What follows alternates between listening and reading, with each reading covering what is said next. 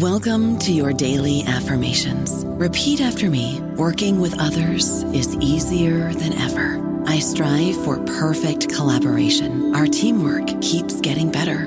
Yeah, affirmations are great, but Monday.com can really get you the teamwork you desire. Work together easily and share files, updates, data, and just about anything you want all in one platform. Affirm yes to start, or tap the banner to go to Monday.com. Hello, it is Ryan, and we could all use an extra bright spot in our day, couldn't we? Just to make up for things like sitting in traffic, doing the dishes, counting your steps, all the mundane stuff. That is why I'm such a big fan of Chumba Casino. Chumba Casino has all your favorite social casino-style games that you can play for free anytime, anywhere with daily bonuses. That should brighten your day a little. Actually, a lot. So sign up now at ChumbaCasino.com. That's ChumbaCasino.com. No purchase necessary. VGW Group. Void where prohibited by law. See terms and conditions. 18+. Hello, everybody. This is Marshall Poe. I'm the editor of the New Books Network, and I'd like to tell you that we have a new and improved website. It has two new features that we think you'll love. One of them is a vastly improved search engine, so that when you type in keywords, you'll get a bunch of episodes really quick. The other is the ability to create a listener account. And in that listener account, you can save episodes for later listening. So you can create a kind of listening list. We think these features are neat and we think you'll enjoy them. Please visit the site today.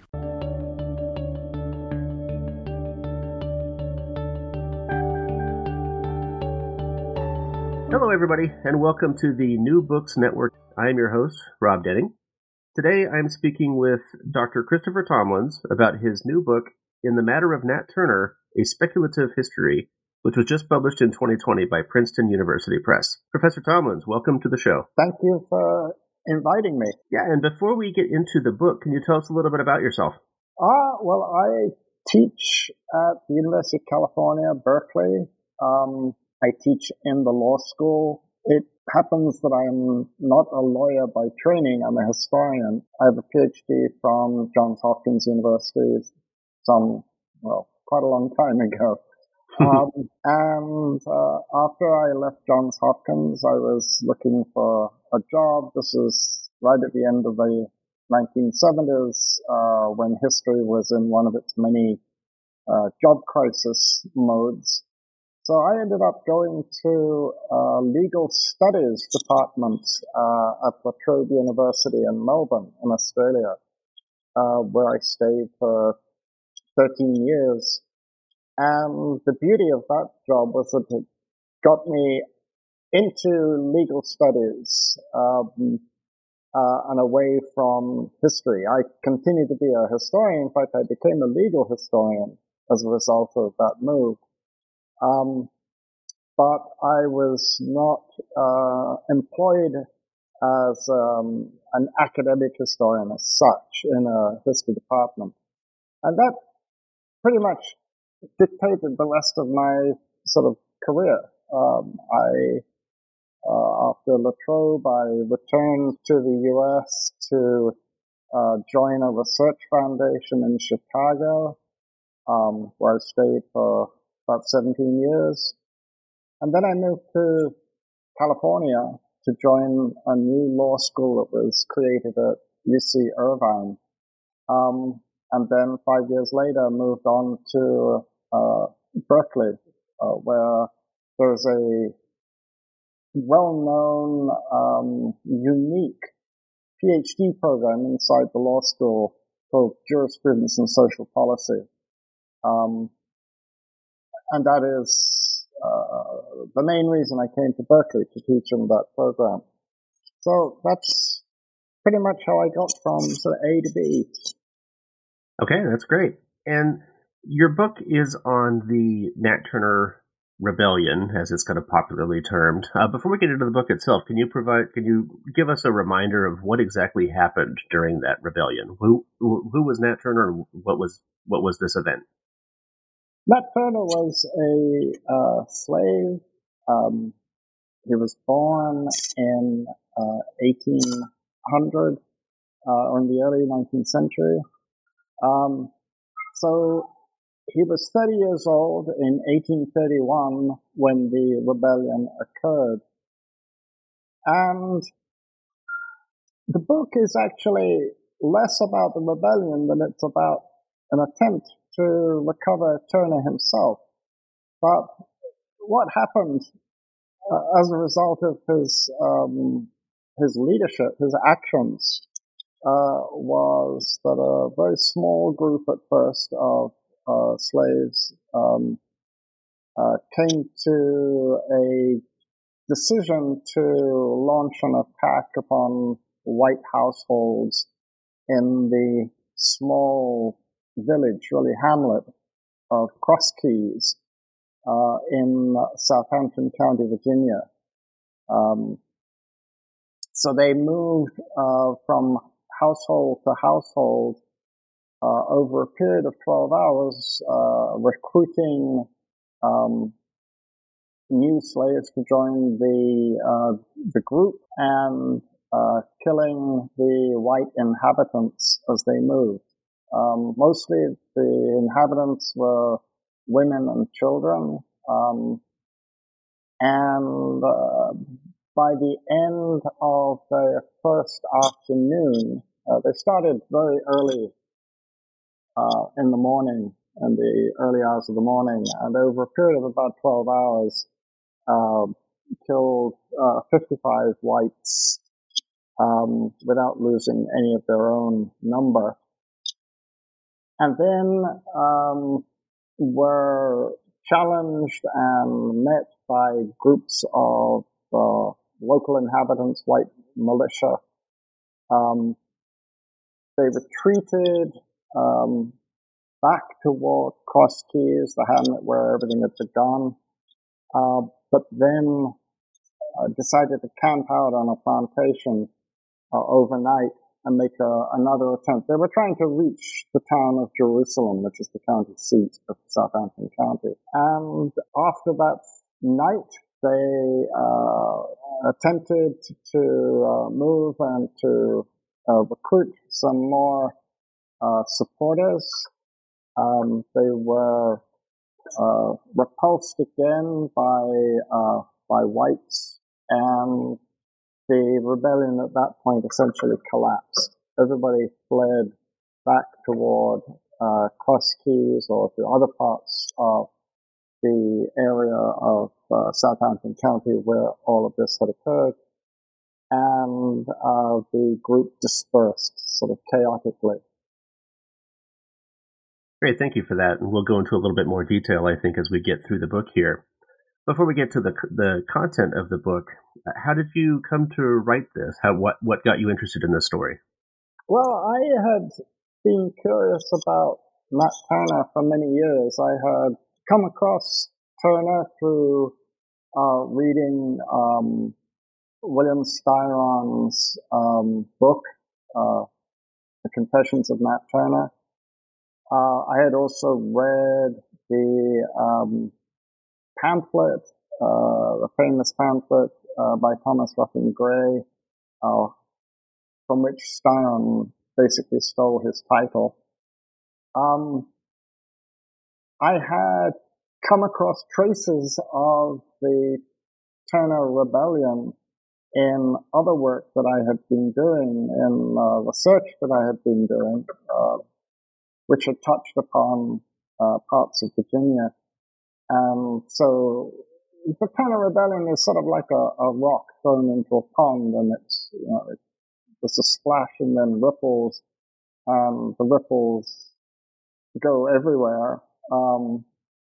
And so in working on some research on Virginia at that time, I had come across the effects of the rebellion. But I had never followed it up. This curiosity, this sort of acquaintance remained completely latent until 10 years ago. I had finished another book, which was a kind of big, sprawling book about nearly half a millennium of Anglo-American history. And I decided that I wanted to try to write something more precise, more focused. And I thought, well, it's time to satisfy that curiosity about Nat Turner. So that's what took me there. Yeah, and this is an interesting book in that you're not framing it as a full-on biography of Turner. The book title itself is In the Matter of Nat Turner rather than, I think you point this out at one point in the book, you didn't title it just as Nat Turner, A Life or something like that. You titled it as In the Matter of Nat Turner, A Speculative History. What was your thinking behind that title? Well, I couldn't pretend to write something that could be classified as a biography because there simply isn't enough material to be able to write a biography as such. The subject of the book really is sort of Nat Turner, the historical phenomenon, just as much as it is Nat Turner himself. And that's the reason I called it In the Matter of Nat Turner, because it is about the phenomenon of Nat Turner as well as about the person. I call it a speculative history because I speculate, or rather I attempt to build an interpretation of Turner and of the events of his rebellion on the basis of a very close reading of really what are no more than little fragments or shards of evidence. So it's speculative not in the sense that I'm making it up. It's speculative in the sense that I'm trying to provide an intelligent and I hope reasonably convincing account of Turner by reading what there is to read in terms of primary evidence very, very closely and then interpreting it very, very imaginatively, I hope. Yeah, and I believe that you succeed at that. I mean, that is kind of an ongoing thread of the book, is that there is very little remaining information about Turner. And so you focus, you like, as you say, you do some close readings on some very selected sources. And that makes a lot of sense in this situation. You start off the book by talking about the William Styron Confessions of Nat Turner that was published in 1967, as you mentioned a few minutes ago. Why did you decide to start there rather than going back to the very beginning, right at the beginning of the book? By starting with Styron, I'm starting with the best known attempt to create an image, a picture of Turner as a person. I also was fascinated as I read into Styron and the debates that his book caused by Styron's own inability really to articulate what he was trying to do in the book. He calls the book a meditation on history. But he is never able to explain what he means by that. And indeed, he acknowledges himself that he is unable to explain what he means by that. He says, I never really knew what I meant by that. My book is also a meditation on history. And I think that as a historian with a developed philosophy of history, I hope that I'm more successful in articulating what it means to engage in historical research and to engage in the interpretation of a historical figure like Turner. So I begin with Styron because Styron is I think for many people still is the person one thinks of as the person who attempted to write about Turner, the person. And he failed. not in writing an interesting novel, but he failed in that larger attempt to explain what it meant to write about history as such. And so my goal was to use him as a kind of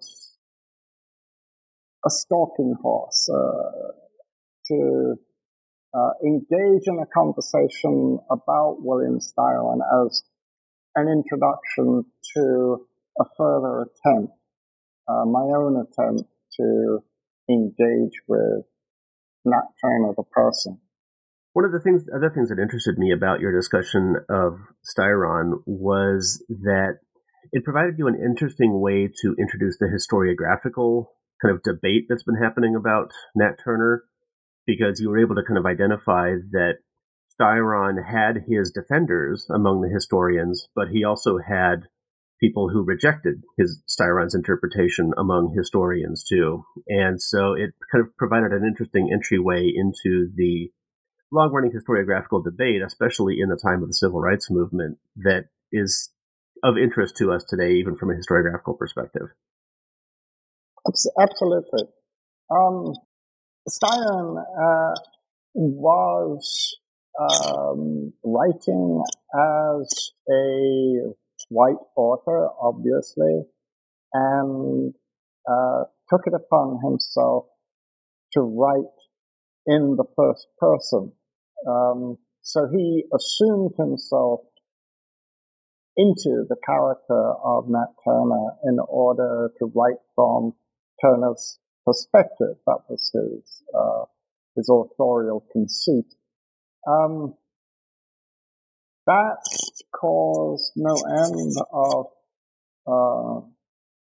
controversy because, as many African-American critics said, there's no basis upon which, there's no experiential basis for a white author to be able to understand an African-American slave. That also had a major impact upon, how Styron actually imagines the person. He's very selective in his imagination of Turner. He says, I didn't want to write about a religious fanatic. I find the person of Nat Turner that I meet in the sources that I consulted almost a sort of repulsive psychopathic figure. And so I have decided, he tells his audience, I decided to make up my own Turner with his own motivations. I gave him his motivations, he says at one point. I gave him all of his worries, his fears, his anxieties, which is a kind of somewhat arrogant statement for anybody to make about a historical personage. That instead of trying to work out as best one can the motivations, the worries, the anxieties that the personality itself, the person, manifests, you just ignore all of those and make up a new set that accord better with your own sense of the kind of character you want to create. So all of this caused considerable controversy. 10 black intellectuals published their own group critique of Styron's Confessions of Nat Turner. And Styron in turn was then defended with great energy by any number of white historians, Eugene Genovese, for one, who climbed into this fight with great gusto, who criticized the African-American response to Styron as did others, perhaps a bit less vociferously. C. Vann Woodward, for another, as a white historian, basically endorsed Styron as a historian. He says he gets the man right, he gets the period right. So that is part of the controversy that you refer to, the historiographic controversy, is the split between African American critics and white historians over the validity of the portrayal that Styron offers. Of course, another historiographical controversy that I guess is ongoing is to what extent can one justify or identify with someone who, after all, leads a rebellion that results in the deaths of not only 55 whites, but also an equivalent number of slaves. Yeah, and so I think that book does discussing that book provides you with a really good introduction to the historiography as you've described it, and I think that provided a really effective way to kind of introduce the reader to Nat Turner and the rebellion. As I mentioned, one of the kind of running threads of the book is the lack of documentary evidence about the event itself. And so once, after your discussion of William Styron's Confessions of Nat Turner, you then jump back to the original Confessions of Nat Turner. It was published by Thomas Gray back in 1831. And that earlier document really forms the basis of the rest of your book. You mentioned that book, the original Confessions by Gray is only 24 pages long, I believe it is, and so it requires a lot of deep reading to really be able to extrapolate to figure out what happened. So tell us about that document. What can we learn from it, and what do you think we should learn from it? Gray's pamphlet is and remains invaluable because it is the result of, at least in part, the result of a conversation or a series of conversations that Gray has with Nat Turner after he is captured and while he is in jail awaiting trial. Gray himself is someone who had taken great interest in the rebellion itself as an event. He had written about it before he wrote the pamphlet. He had written letters to Virginia newspapers about the rebellion. He had actually participated in some of the action as a member of one of the first groups of whites to confront the rebels on the afternoon of Monday, the 21st of August. The pamphlet itself is constructed in I think it's quite a complex document. It appears like, as you say, it's a 24-page pamphlet. It appears really quite a simple document with a preface written by Gray, then a long section that purports to be the Turner speaking to Gray in his description of himself, his description of the events of the rebellion, a further commentary by Gray that appears at the conclusion of that section that is attributed to Turner, and then a short report of the trial and sentencing that occurred on Saturday, 5th of October, Turner's trial date. It has always seemed to me that the people who have used the pamphlet have not read it with as much sort of close attention as perhaps it deserves.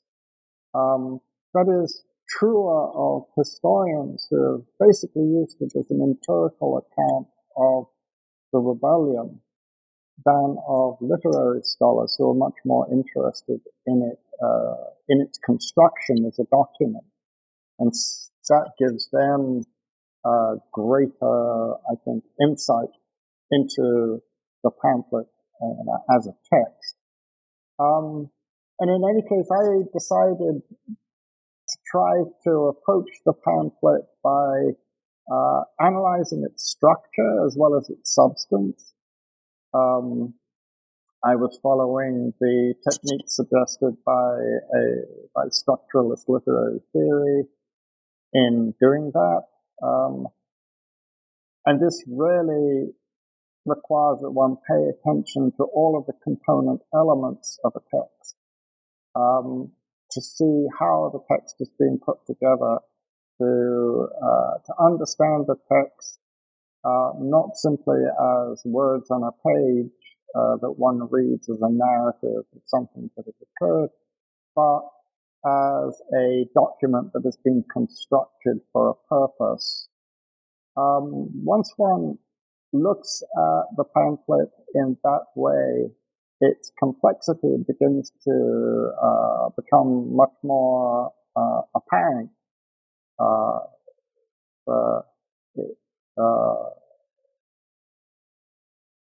For example, it begins with a series of certifications that attest to its validity, its truth, its authenticity. It then proceeds to that preface written by Gray, which is really a set of instructions as to how readers should encounter the pamphlet. It then proceeds to the text of the conversation with Turner, but it does so only through setting up a series of sort of conditions which frame that conversation, which appear almost as if they are a cage containing a dangerous, unruly text that has to be controlled by the author.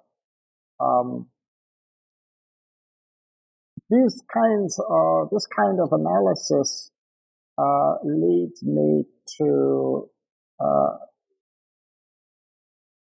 trust that the text itself, the text of the conversation between Gray and Turner, is a relatively reliable account, not so much of the events of the rebellion itself, although they are told from Turner's perspective, but a reliable account of an autobiographical account of Turner himself.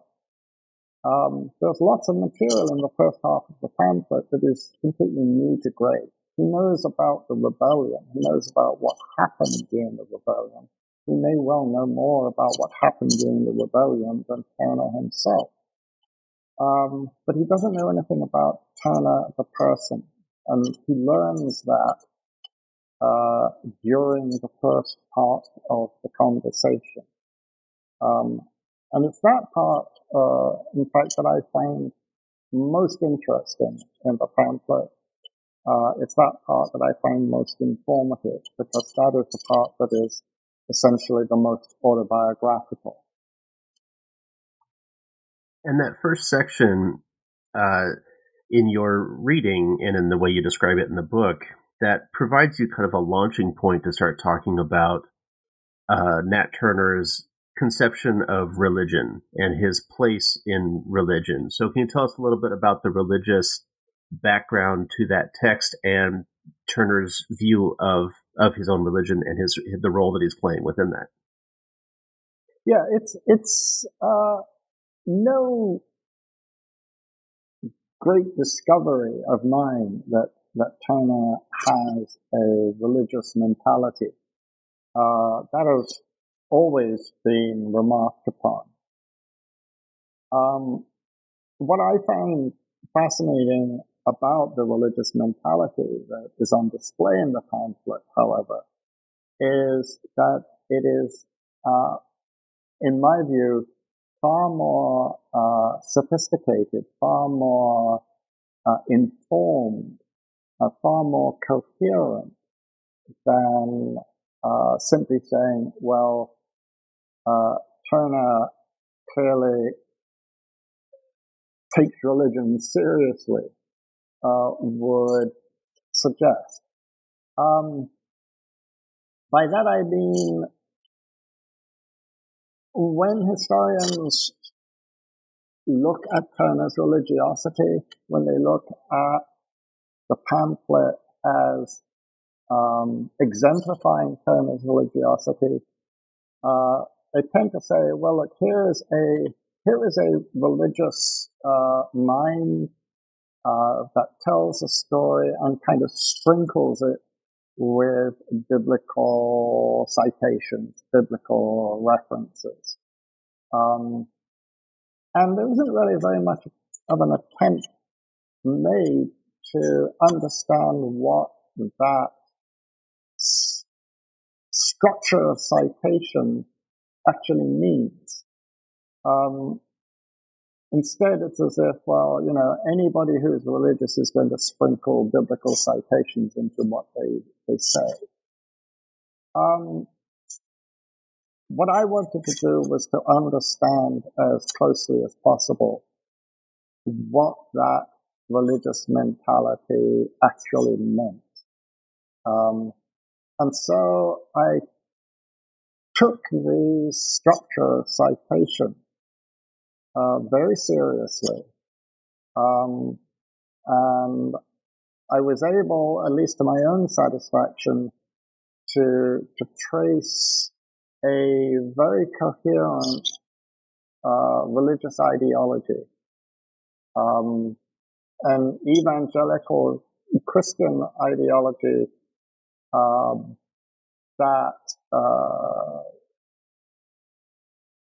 drew to a very large extent on the Gospel of St. Luke and on the book of Revelation, in creating an account of Turner himself as ultimately the Redeemer return, the second coming of Christ. He does this in a way that is not at all indiscriminate. He is not pulling citations from different parts of the Bible kind of indiscriminately. He is creating a narrative of himself as a person whose faith matures over a period of time, who gains a deeper and deeper understanding of his own spirituality and of his own significance over time. Significance, that is, as a religious figure himself. And ultimately identifies himself as Christ's return. This is really part of what I mean by a speculative history. I can't prove it. I can point to the structure of citation as evidence that this is a way of understanding the religious persona of Nat Turner in a coherent way, in quite a compelling way. But as I said, it is a speculation, but it is a speculation grounded in the evidence that is available to me. I don't know about you, but I'm very busy and I don't have a lot of time to cook. That's why I subscribe to Factor. Eating better is easy with Factor's delicious, ready-to-eat meals. Every fresh, never frozen meal is chef-crafted, dietitian approved, and ready to go in just 2 minutes. You'll have over 35 different options to choose from every week, including Calorie Smart, Protein Plus, and Keto. These are 2-minute meals. Factor meals are ready to eat and heat, so there's no prepping, cooking, or cleanup needed. They're flexible for your schedule. Get as much or as little as you need by choosing your meals every week. Factor's the perfect solution if you're looking for fast, premium options with no cooking required. Sign up and save. We've done the math, and this is important. Factor is less expensive than takeout, and every meal is dietitian approved to be nutritious and delicious. Head to factormeals.com/NBN50 and use code NBN50 to get 50% off. That's code NBN50 at factormeals.com/NBN50 to get 50% off. Yeah, that makes sense. And so getting back to the rebellion itself, you say in the book that the rebellion was not a straightforward murder spree, or it wasn't necessarily a straightforward revenge against slavery type of situation. So if it wasn't a murder spree, or if it wasn't strictly just mindless vengeance, what was this rebellion? The rebellion is not one thing. I think the first comment I want to offer is by identifying it as a slave rebellion, we kind of categorize an event that is mysterious, and sort of all of a sudden we solved it because we've categorized it in a particular way. The rebellion is a number of different things, in my view. In part, it is the fulfillment in Turner's mind of his role as the Redeemer returned.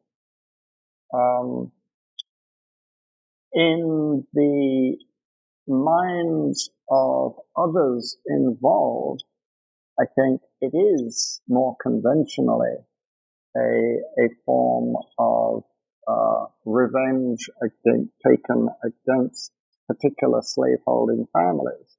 There are two very fine now. I mean, one of the things I should say is that some of the historiography, the history that has been written about the Turner Rebellion over the years have often struck me as sort of somewhat disappointing compared, say, with a work on other slave rebellions or slave conspiracies, like Denmark Vesey's purported conspiracy, or Gabriel's rebellion.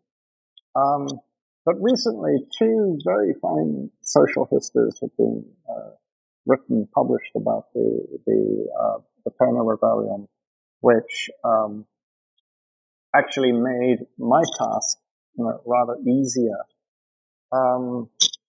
because it meant that there was a lot of research that I might otherwise have had to do that I didn't have to do because it had been done. But I think it's important, nevertheless, to say, Nat Turner does not kind of sit down with a bunch of Confederates and say, let's have a slave rebellion. They have different motivations. They have different ideas as to what they are doing. As the event develops, as people join it, those others who join in have their own motivations for joining in, or in many cases, they join reluctantly. In some cases, they are coerced. In other cases, they will join for a short period and then sort of quietly disappear from the group.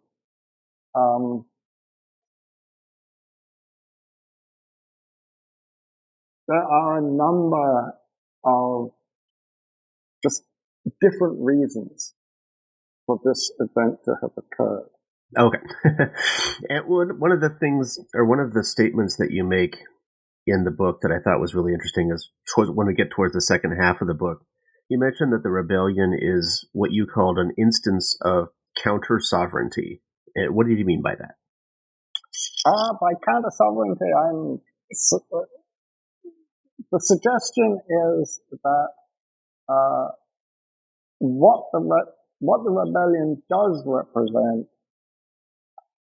however one analyzes the different motivations of those who engage in it, it represents a fundamental challenge to an existing order of authority. That is, of course, white authority, white social authority, cultural authority, political authority within the state of Virginia and indeed beyond it. But whatever one concludes about the motivations that bring this event into being, it is a challenge. And it's a challenge to a regime of authority. The major, whose reason for being is to control slaves. So that a group of slaves is uncontrolled, even for a relatively short period of time, makes it. This is what I mean by calling it an instance of counter-sovereignty. And when we look at the response to the rebellion, the response is one to reassert that sovereignty, that authority, as quickly as possible.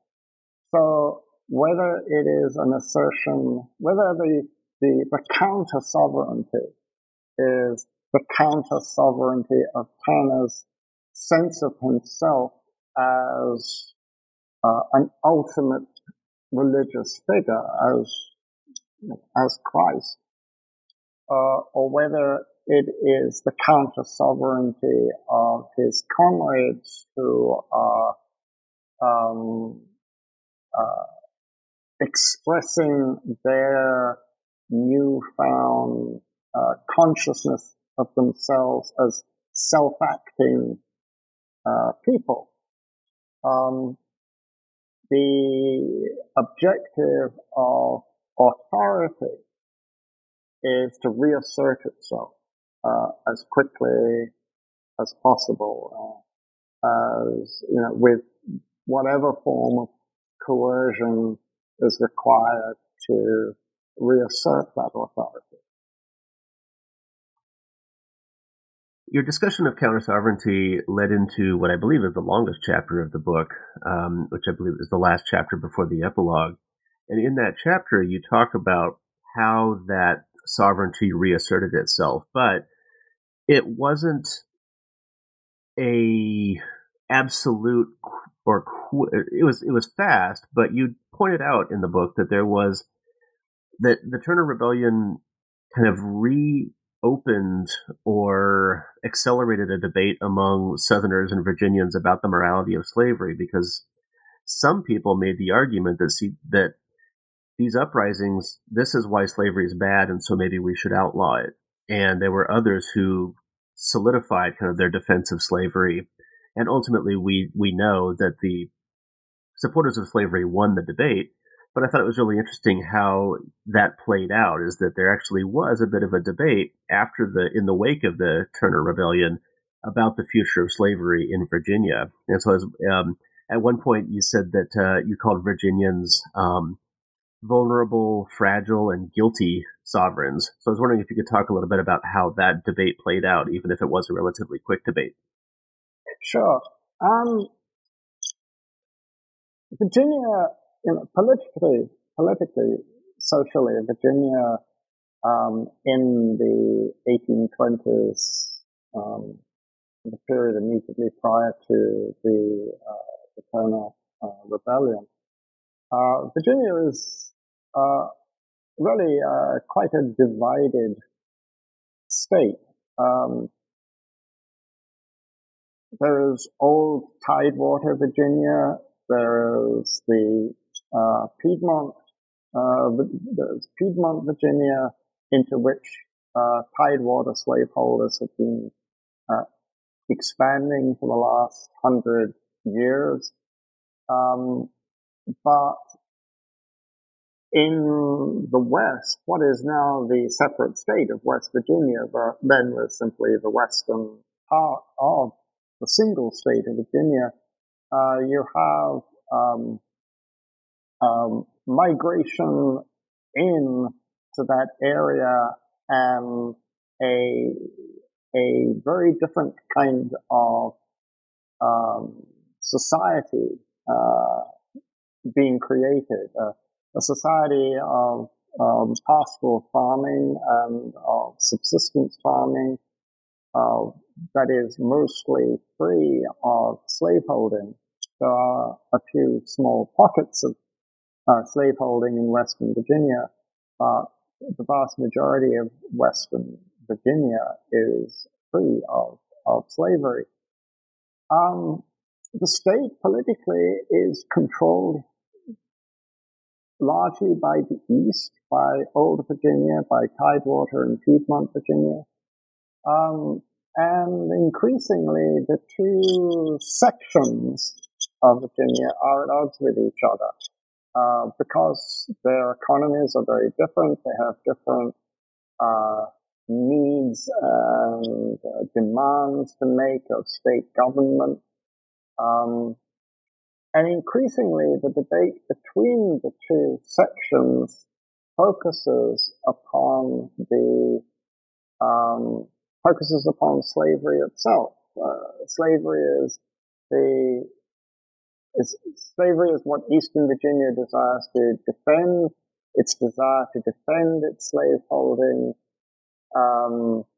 leaves Easterners anxious to maintain their political ascendancy within the state. That political ascendancy within the state is what Westerners increasingly concentrate upon as an obstacle to the state meeting their own very different needs and demands. So gradually the state has become focused on the question of slavery over time.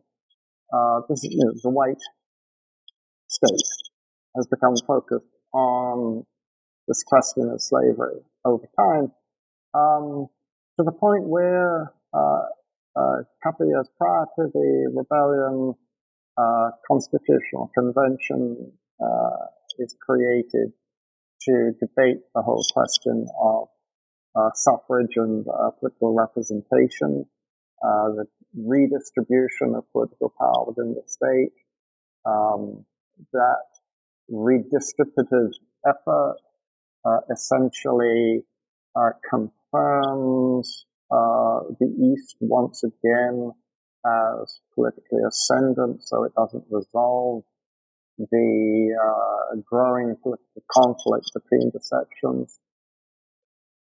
And after the rebellion, the question reemerges, and it reemerges with much more vigor and much more hostility between those in the East who wish to maintain their defense of slaveholding, and those in the West who now identify the fact of slaveholding as the chief obstacle to their own development. This isn't really a debate over the morality of slaveholding as such. Western anti-slavery opinion is not in any sense sort of racially progressive. They want slavery banned from the state, but they also want to expel all the slaves too. So the question that this debate occurs around is whether the institution of slavery shall be maintained within Virginia or not. Yes, that's an important point to remember, is that this was not abolitionism or a civil rights movement type moment. This was simply a economic debate over the usefulness of slavery more than anything else.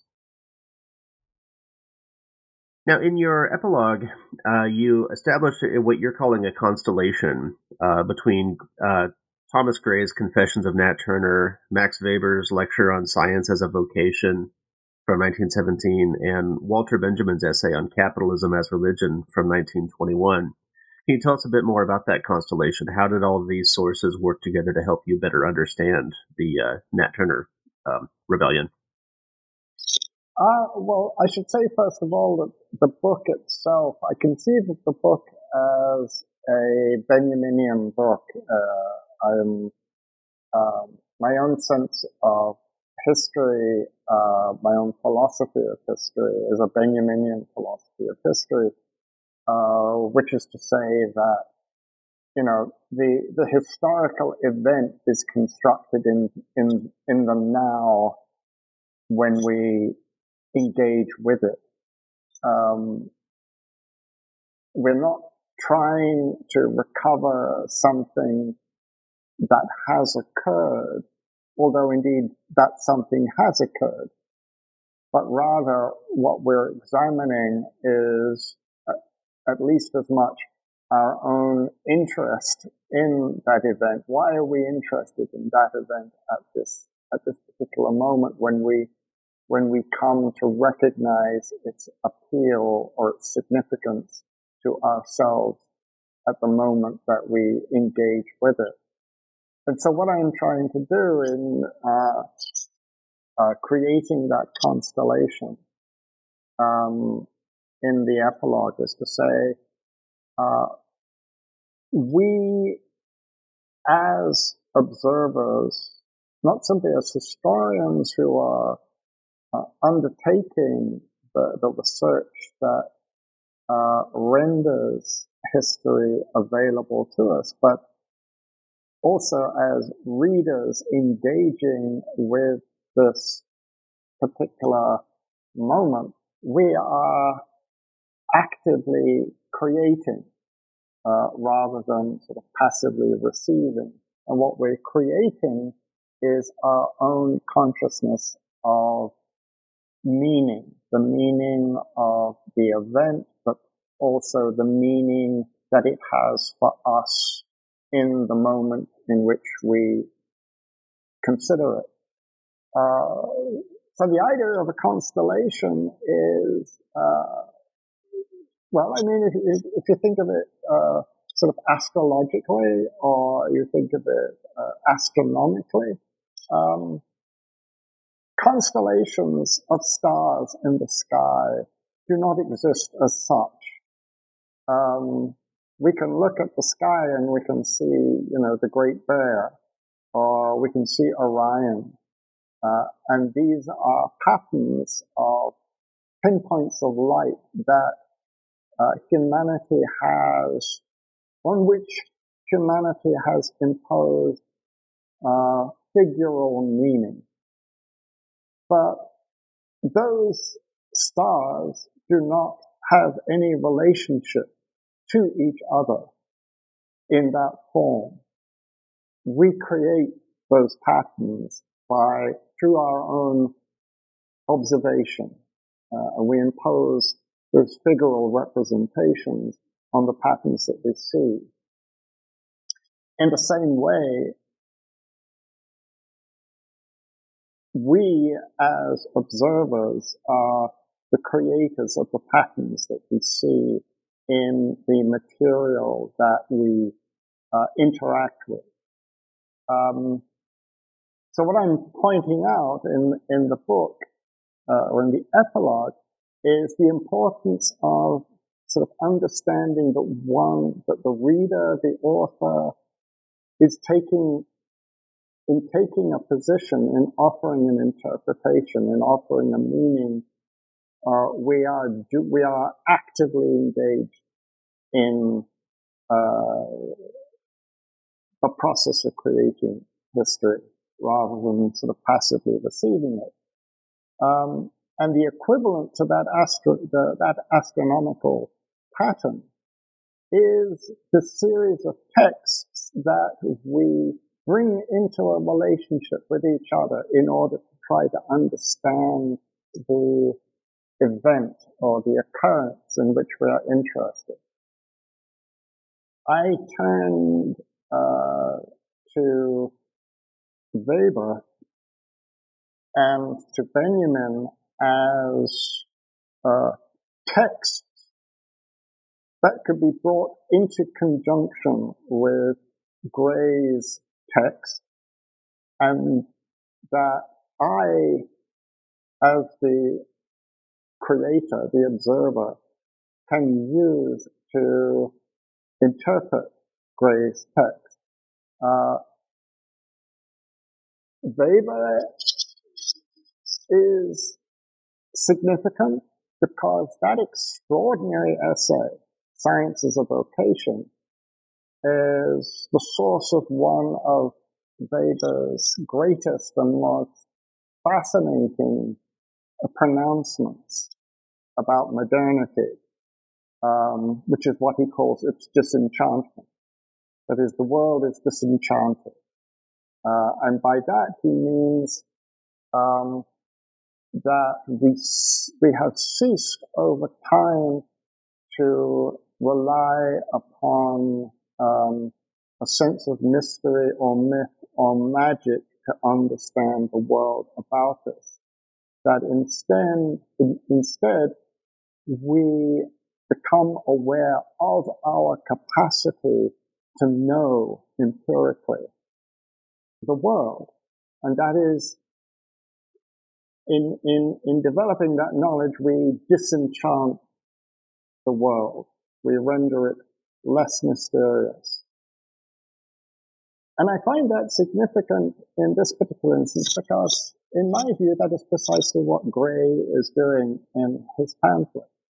He is engaged in a process of explanation, of rational explanation that produces something that all his neighbors and his audience in that pamphlet can recognize. He produces a slave rebellion. Of course, it's something that Southerners have been anxious about, but nevertheless, it's something that they can recognize. It's something that has a certain familiarity to it.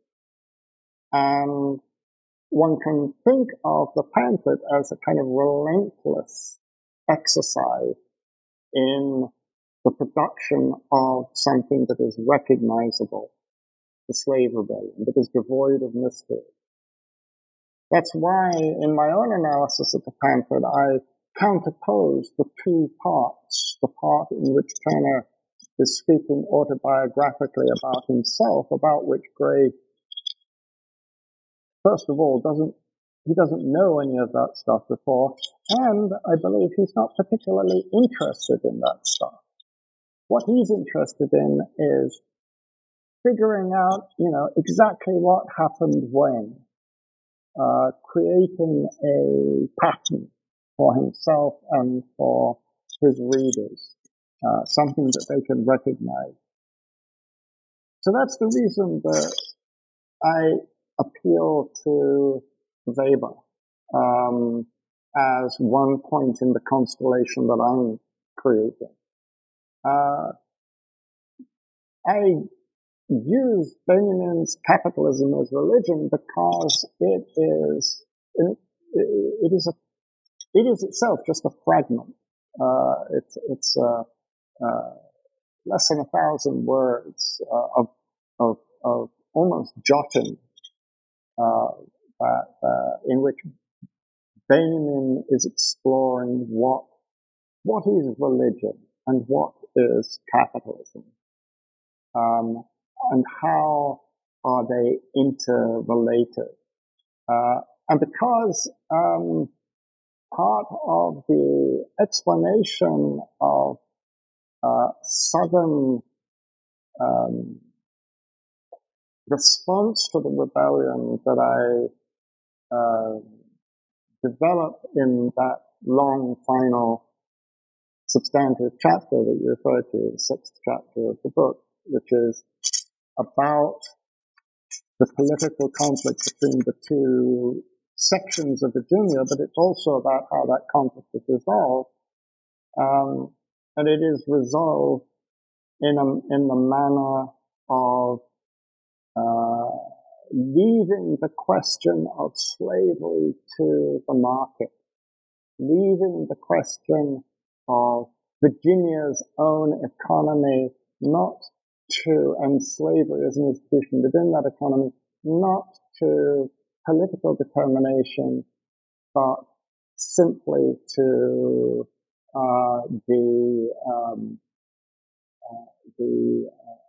the necessary development of political economy. And so what one sees in the rebellion, what I see in the rebellion, the rebellion is not a sort of an overtly kind of anti-capitalist movement. That would be stupid to make that claim. But what one sees in the aftermath of the rebellion is the clarification of what kind of economy Virginia has and how that economy should be left to operate for itself, rather than attempting to mess with it with attempts at sort of political abolition of an economic institution, the institution of slavery. And someone has, this extraordinary juxtaposition between, on the one hand, the religious figure of Turner as as I've described him, conceiving of himself as the Redeemer returned,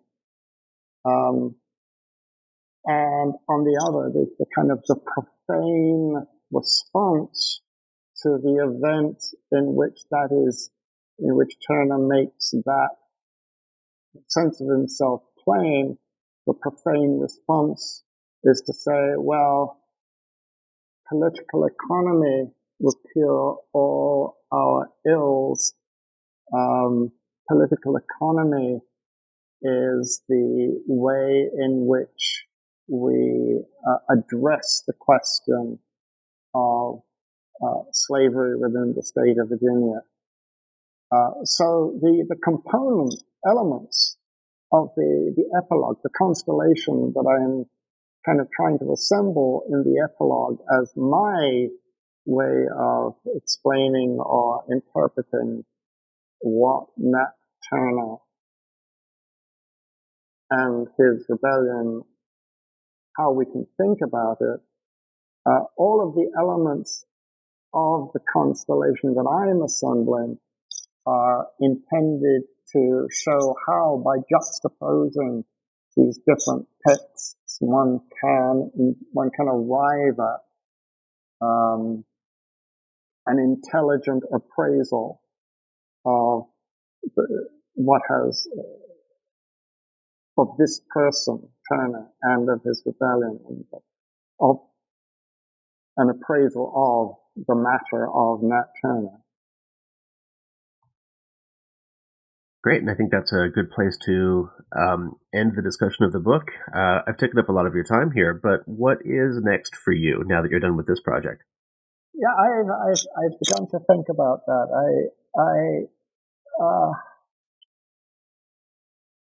I'm going to do something completely different again.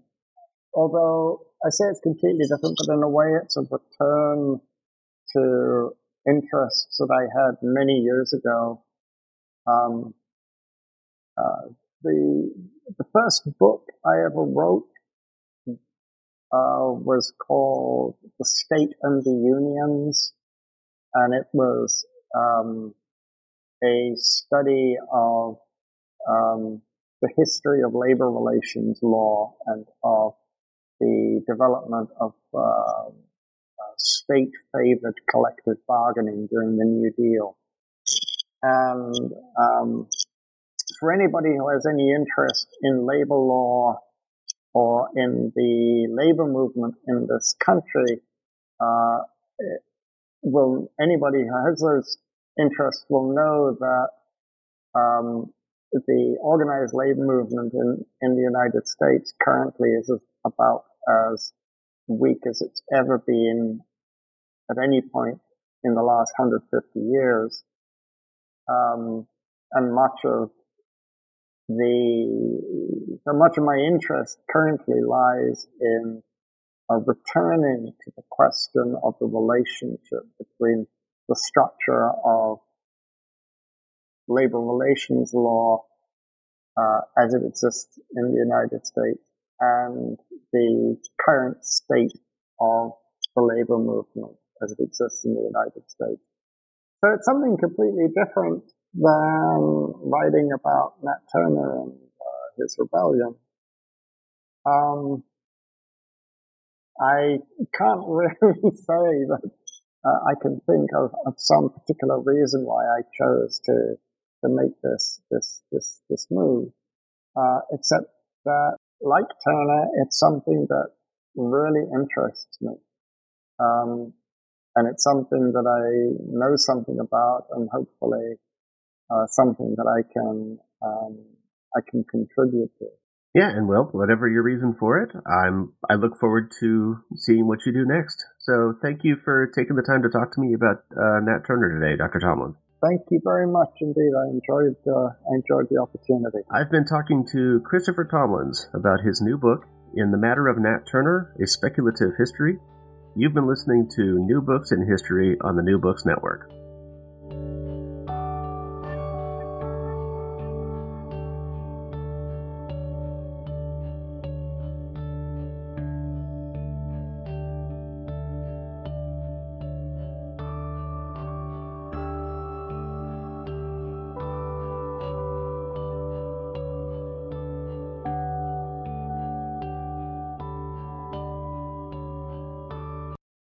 Lucky Land Casino, asking people, what's the weirdest place you've gotten lucky? Lucky? In line at the deli, I guess? Aha, in my dentist's office. More than once, actually. Do I have to say? Yes, you do. In the car before my kids' PTA meeting. Really? Yes. Excuse me, what's the weirdest place you've gotten lucky? I never win and tell. Well, there you have it. You can get lucky anywhere, playing at LuckyLandSlots.com. Play for free right now. Are you feeling lucky? No purchase necessary. Void where prohibited by law. 18+. Terms and conditions apply. See website for details.